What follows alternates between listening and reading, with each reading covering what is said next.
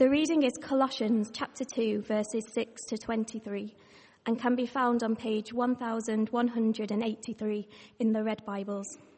We have Bibles in other languages and versions available at the back, and page numbers for those are on the screen. So then, just as you received Christ Jesus as Lord, continue to live your lives in him, rooted and built up in him, strengthened in the faith as you were taught, and overflowing with thankfulness. See to it that no one takes you captive through hollow and deceptive philosophy, which depends on human tradition and the elemental spiritual forces of this world rather than on Christ. For in Christ all the fullness of the deity lives in bodily form, and in Christ you have been brought to fullness. He is the head over every power and authority. In him you were also circumcised with a circumcision not performed by human hands. Your whole self, ruled by the flesh, was put off when you were circumcised by Christ, having been buried with him in baptism, in which you were also raised with him through your faith in the working of God who raised him from the dead. When you were dead in your sins and in the uncircumcision of your flesh, God made you alive with Christ. He forgave us all our sins, having cancelled the charge of our legal indebtedness, which stood against us and condemned us. He has taken it away, nailing it to the cross. And having disarmed the powers and authorities, he made a public spectacle of them, triumphing over them by the cross. Therefore, do not let anyone judge you by what you eat or drink, or with regard to a religious festival, a new moon celebration, or a Sabbath day. These are a shadow of the things that were to come. The reality, however, is found in Christ. Do not let anyone who delights in false humility and the worship of angels disqualify you. Such a person also goes into great detail about what they have seen. They are puffed up with idle notions by their unspiritual mind. They have lost connection with the head, from whom the whole body, supported and held together by its ligaments and sinews, grows as God causes it to grow. Since you died with Christ to the elemental spiritual forces of this world, why, as though you still belong to the world, do you submit to its rules? Do not handle, do not taste, do not touch. These rules, which have to do with things that are all destined to perish with use, are based on merely human commands and teachings. Such regulations indeed have an appearance of wisdom, with their self-imposed worship, their false humility, and their harsh treatment of the body. But they lack any value in restraining sensual indulgence. This is the word of the Lord.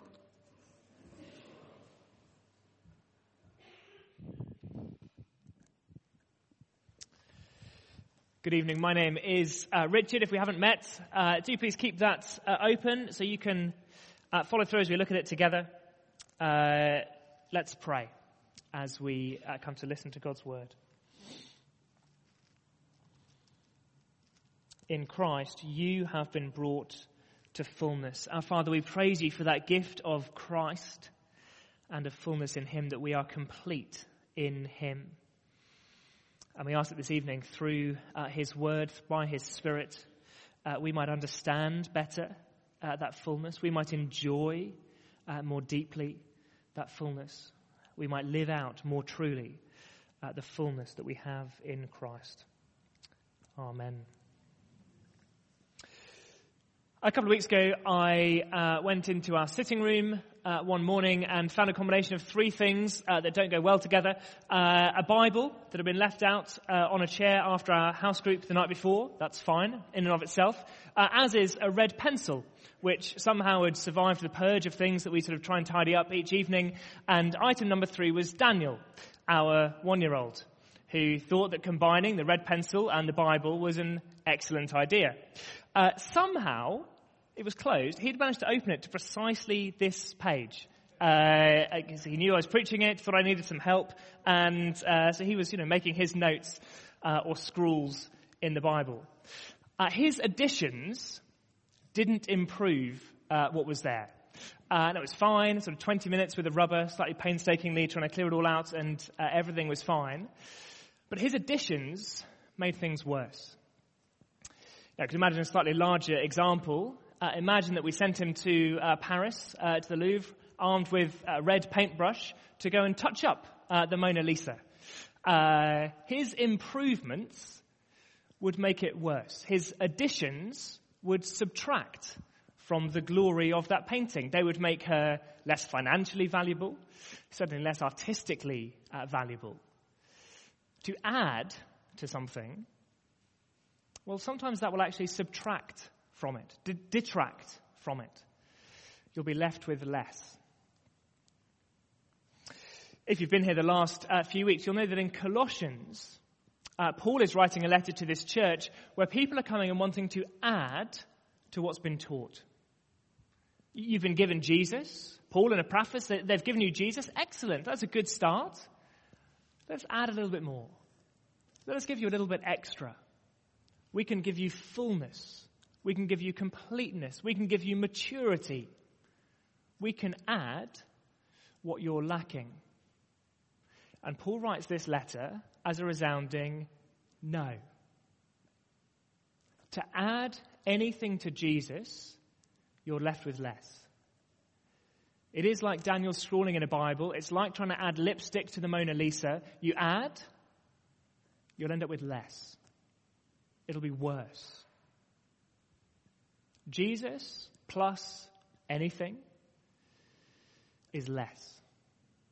That's what Paul's writing here. And in verses 6 and 7, the beginning of the reading that we just had, Paul really sums up the heart of this letter, the heart of his concern for the Colossians, and he says, continue in Christ.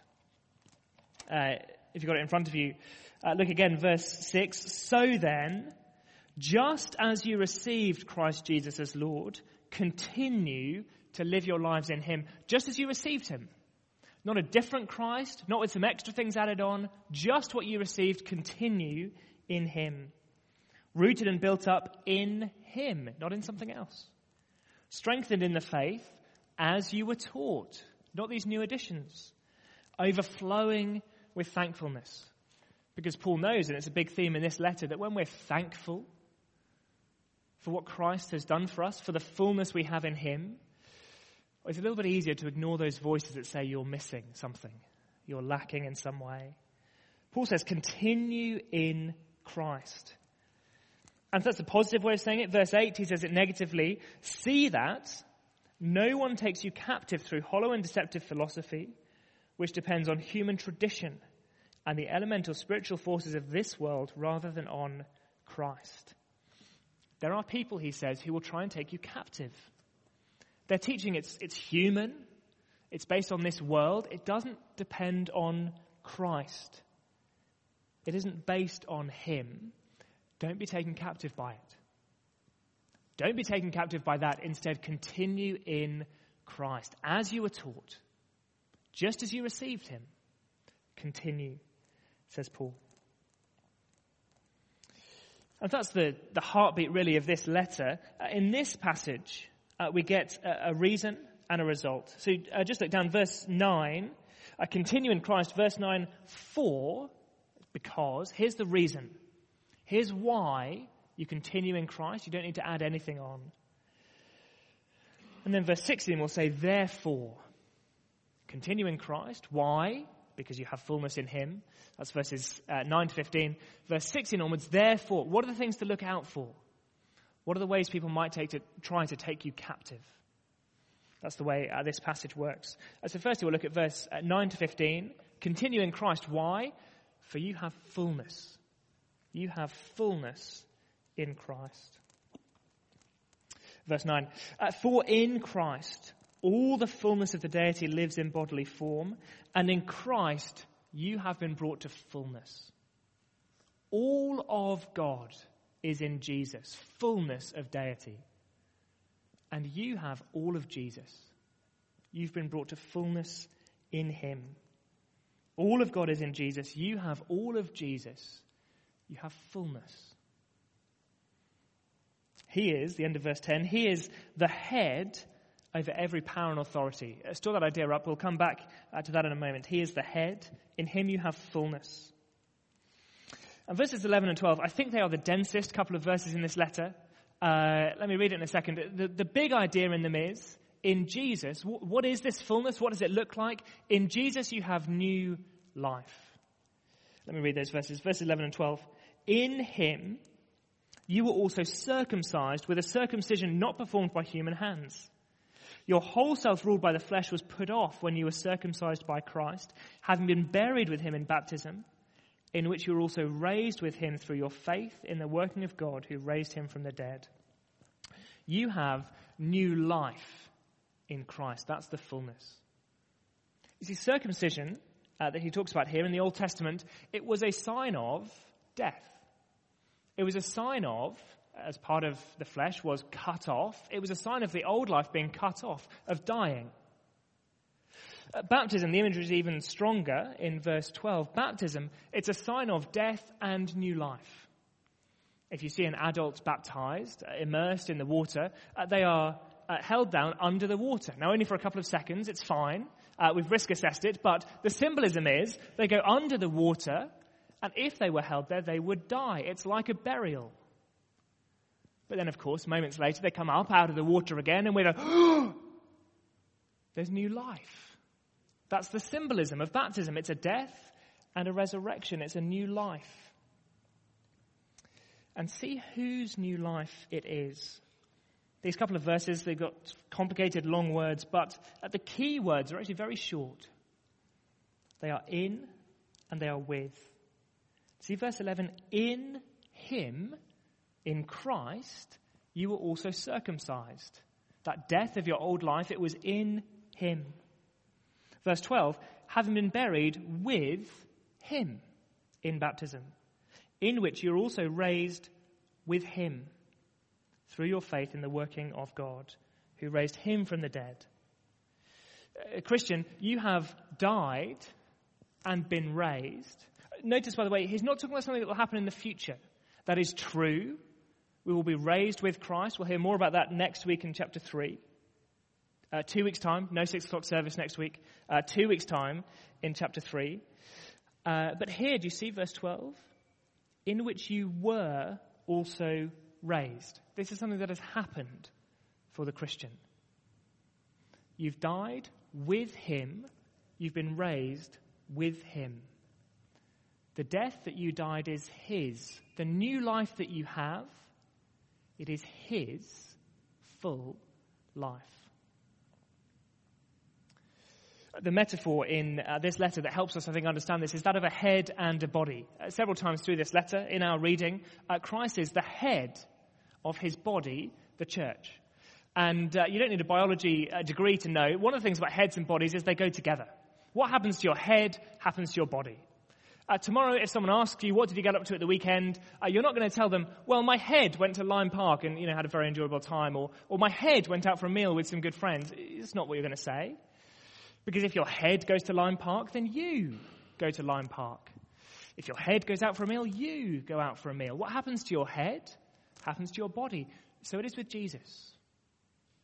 What happens to him happens to us. Happens to his body, us, the church. When he died, we died. When he was raised, we were raised. Because what happens to the head happens to the body. And so it is his life. The new life that baptism symbolizes, that coming up out of the water, it is Jesus' new life that the Christian has. What does that new life look like? It does mean being able to live differently. That'll be the focus in chapter 3 in 2 weeks' time. But here the focus is, a new life means full forgiveness. Verse 13, when you were dead in your sins and in the uncircumcision of your flesh, God made you alive with Christ. He forgave us all our sins. The new life is to be forgiven, fully forgiven. Now again, these next couple of verses, they are slightly dense. Before we go into it, let me give you a picture that might help us go through. 3 years ago, I think, I just been out to see a friend, and I was coming home, and I realized that our wedding anniversary was the next day, and I had forgotten. It was a little late to sort of organize going out for a meal, babysitters and all of that, so I thought, what am I going to do? I was walking past Asda, I thought, okay, I'll pop in, pick up some food, some ingredients, make something slightly nicer than my normal spaghetti bolognese, and this will be fine. That was the plan all along. So I popped into Asda and sort of going through the shelves and picking up various bits and pieces, trying to remember how to cook something. Get bits and pieces, a bottle of wine, yeah, that'll help. Grab that, put it in the basket. And I got to the checkout, and they started beeping things through, beep, beep, beep, and the bottle of wine, beep. And, excuse me, sir, have you got any ID? Oh, yes, of course. Actually, no, I don't. I just popped out to see a friend. I don't take ID. He knew who I was. And so no ID. Sorry, I don't. That's awkward. Any chance? No? Okay. Fine, I'll put that to one side. And it keeps kind of beeping things through. Beep, beep, beep, beep, beep, beep, beep. And some of you have worked out already where this story's going. I hadn't. That'll be, and he tells me how much it'll cost. And I say, of course, yeah. Because, of course, I didn't have ID, because I didn't have my wallet, and I had nothing on me. And it's a sort of slightly embarrassing moment as I loaded everything back into my basket and walked back around the shop and put it all back on the shelves where it was and slunk out. And truth be told, 2.5 years, we then lived in the same place. That was our local Asda. Every time I went, I avoided that guy and his checkout. And he was perfectly lovely, nothing wrong with him. It was embarrassing. Now imagine, I have no reason to think he would have done this, but imagine he got to his break and went into the staff room and called people around and said, let me show you this idiot on the CCTV. And sort of got people around and sort of, they could have had a good laugh at my expense. Here's someone who comes and he doesn't have what he needs. He's unarmed, as it were. He's unequipped. What a muppet to turn up without the two things he needs, ID and some money. Okay, I didn't have what I needed. I embarrassed myself. People are laughing at me. They weren't, but imagine people were laughing at me. That's the image as we go into these verses. When you were dead in your sins, the uncircumcision of your flesh, God made you alive with Christ. He forgave us all our sins, having cancelled the charge of our legal indebtedness, which stood against us and condemned us. He's taken it away, nailing it to the cross. The charge of our legal indebtedness. That is, imagine a piece of paper, which I carry around with me, which says, Richard Criddle has not loved the Lord his God with all his heart, soul, mind, and strength, has not loved his neighbor as himself.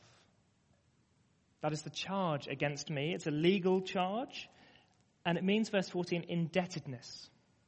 There is a debt. There is a penalty. As there would be if you go to any court in this country and you're found guilty, there will be some penalty, some debt that you owe. So it is in God's court. That charge against me means there is a debt. But Jesus Christ, you see the end of that verse, he has taken it away, nailing it to the cross.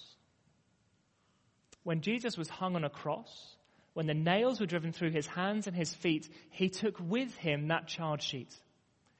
It was nailed to the cross, and he paid the debt, my debt. He was punished. The penalty landed on him.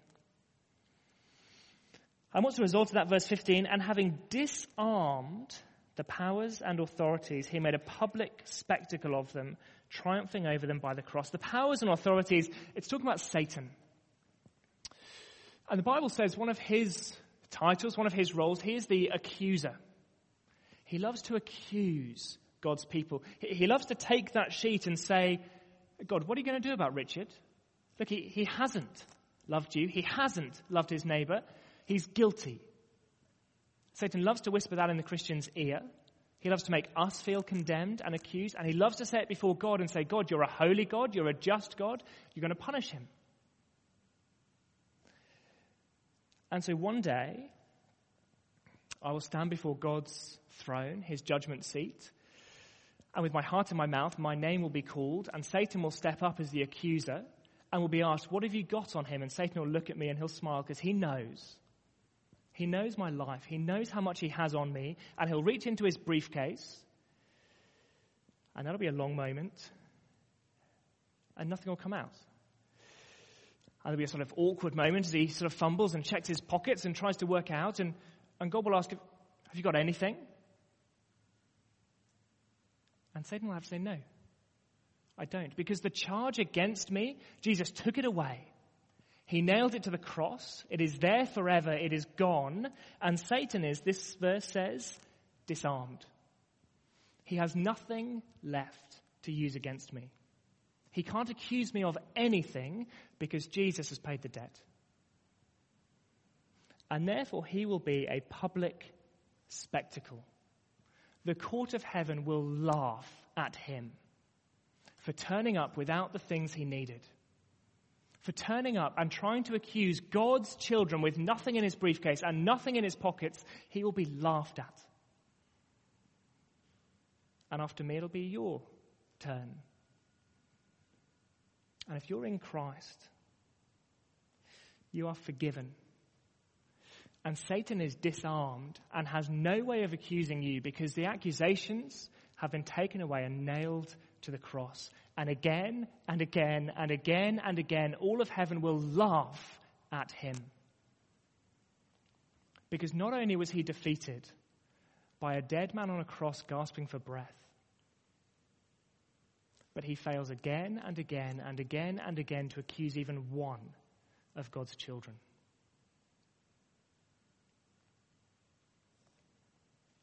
The powers and authorities. Do you remember verse 10?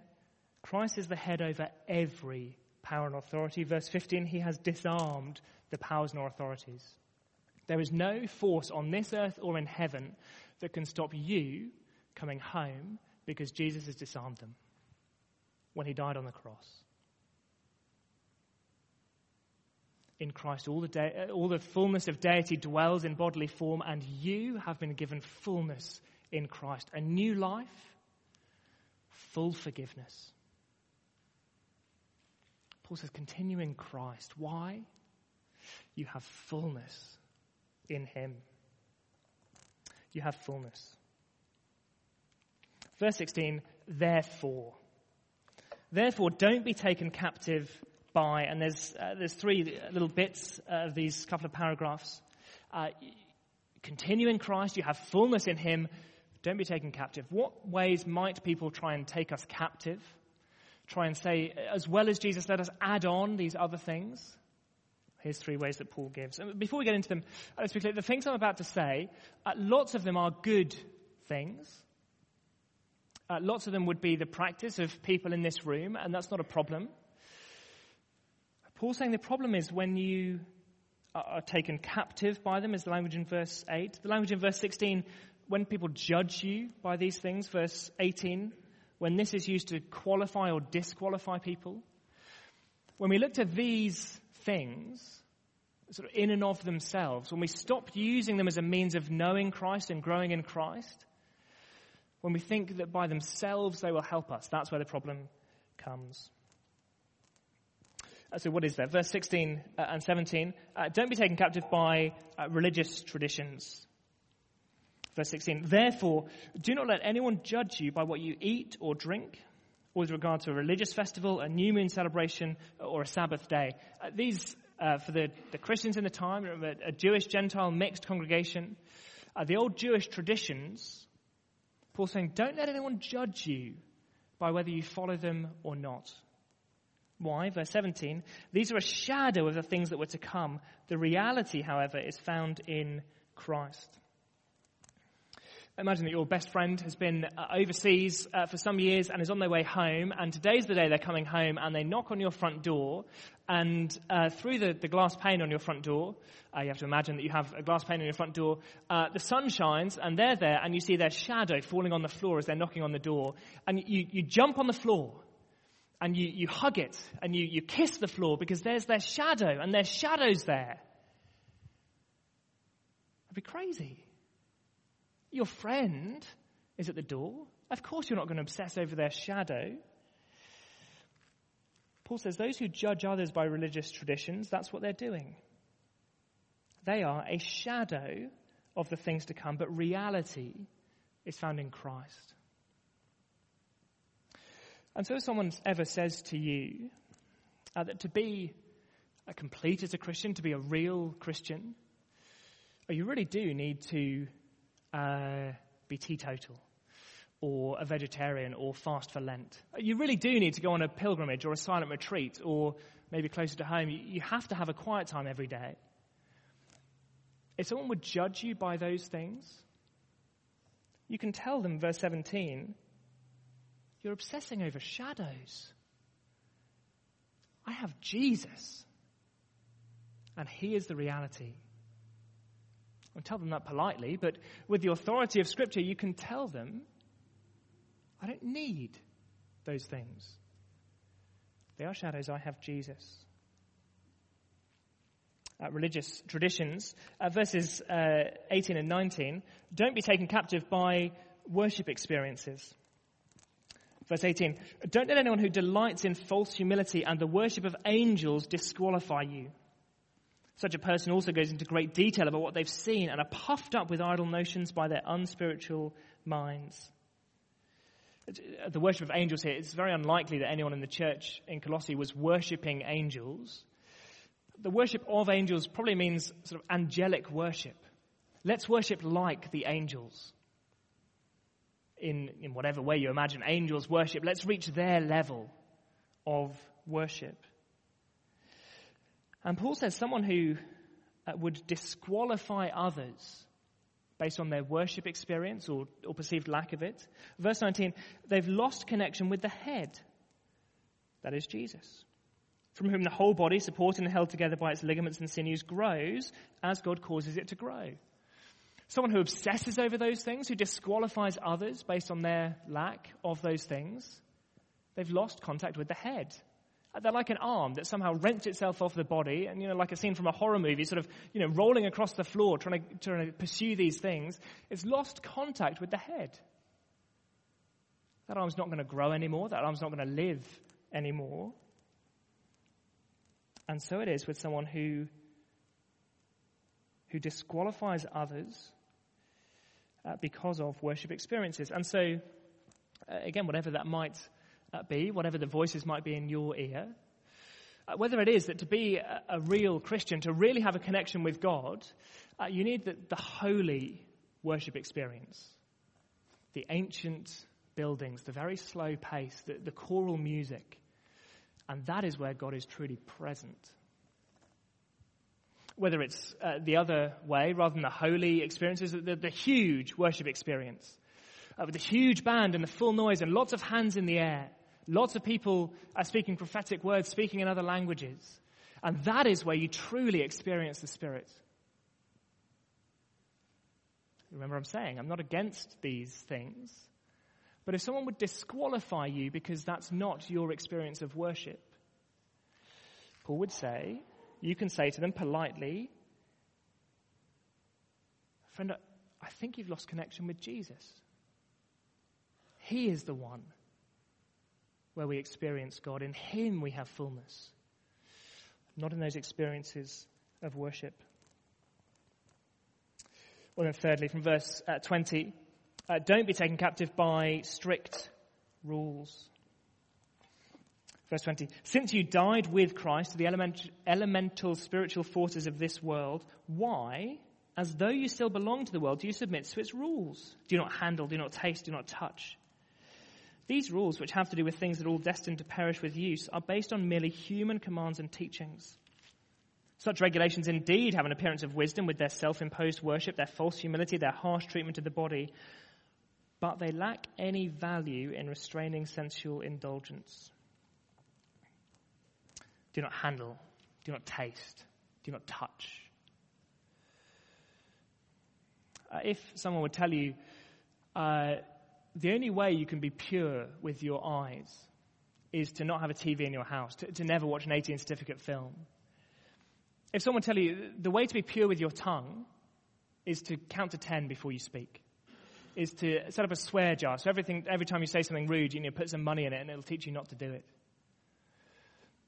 If someone tells you the way to be sexually pure, it is to put porn blocking software on your computer, it's to never kiss your girlfriend, boyfriend until you get married.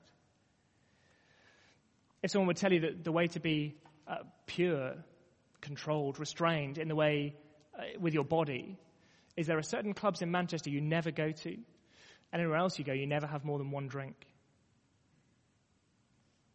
Paul says those rules do not handle, do not taste, do not touch. They have an appearance of wisdom. They're very harsh in the way they treat the body.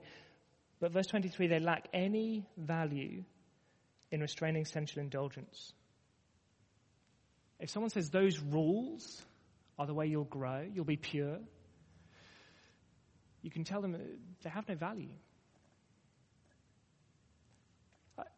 How then do I grow as a Christian? I'd long to be more pure. How do I? How do I be more like Christ? Chapter 3. We'll get there. But for now, it's not those rules. They lack any value in restraining sensual indulgence. Continue in Christ, Paul would say. In him you have fullness. You have his new life. You have full forgiveness. There is no power or authority on earth or in heaven that can stop you, because Christ is head over all of them. Therefore, don't be taken captive. Not by strict rules, not by worship experiences, not by religious traditions. Any of them might be valuable, any of them might be used to help you grow in Christ. But if you think they're the thing, they'll just take you captive.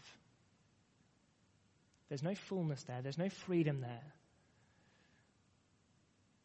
They are just like trying to paint lipstick onto the Mona Lisa to pretty her up. You add these things to Jesus, and you'll be left with nothing. So then he says, verse 6, so then just as you received Christ Jesus as Lord, continue to live your lives in him, rooted and built up in him, strengthened in the faith as you were taught, and overflowing with thankfulness. Let's pray. That will be true of us, of our church.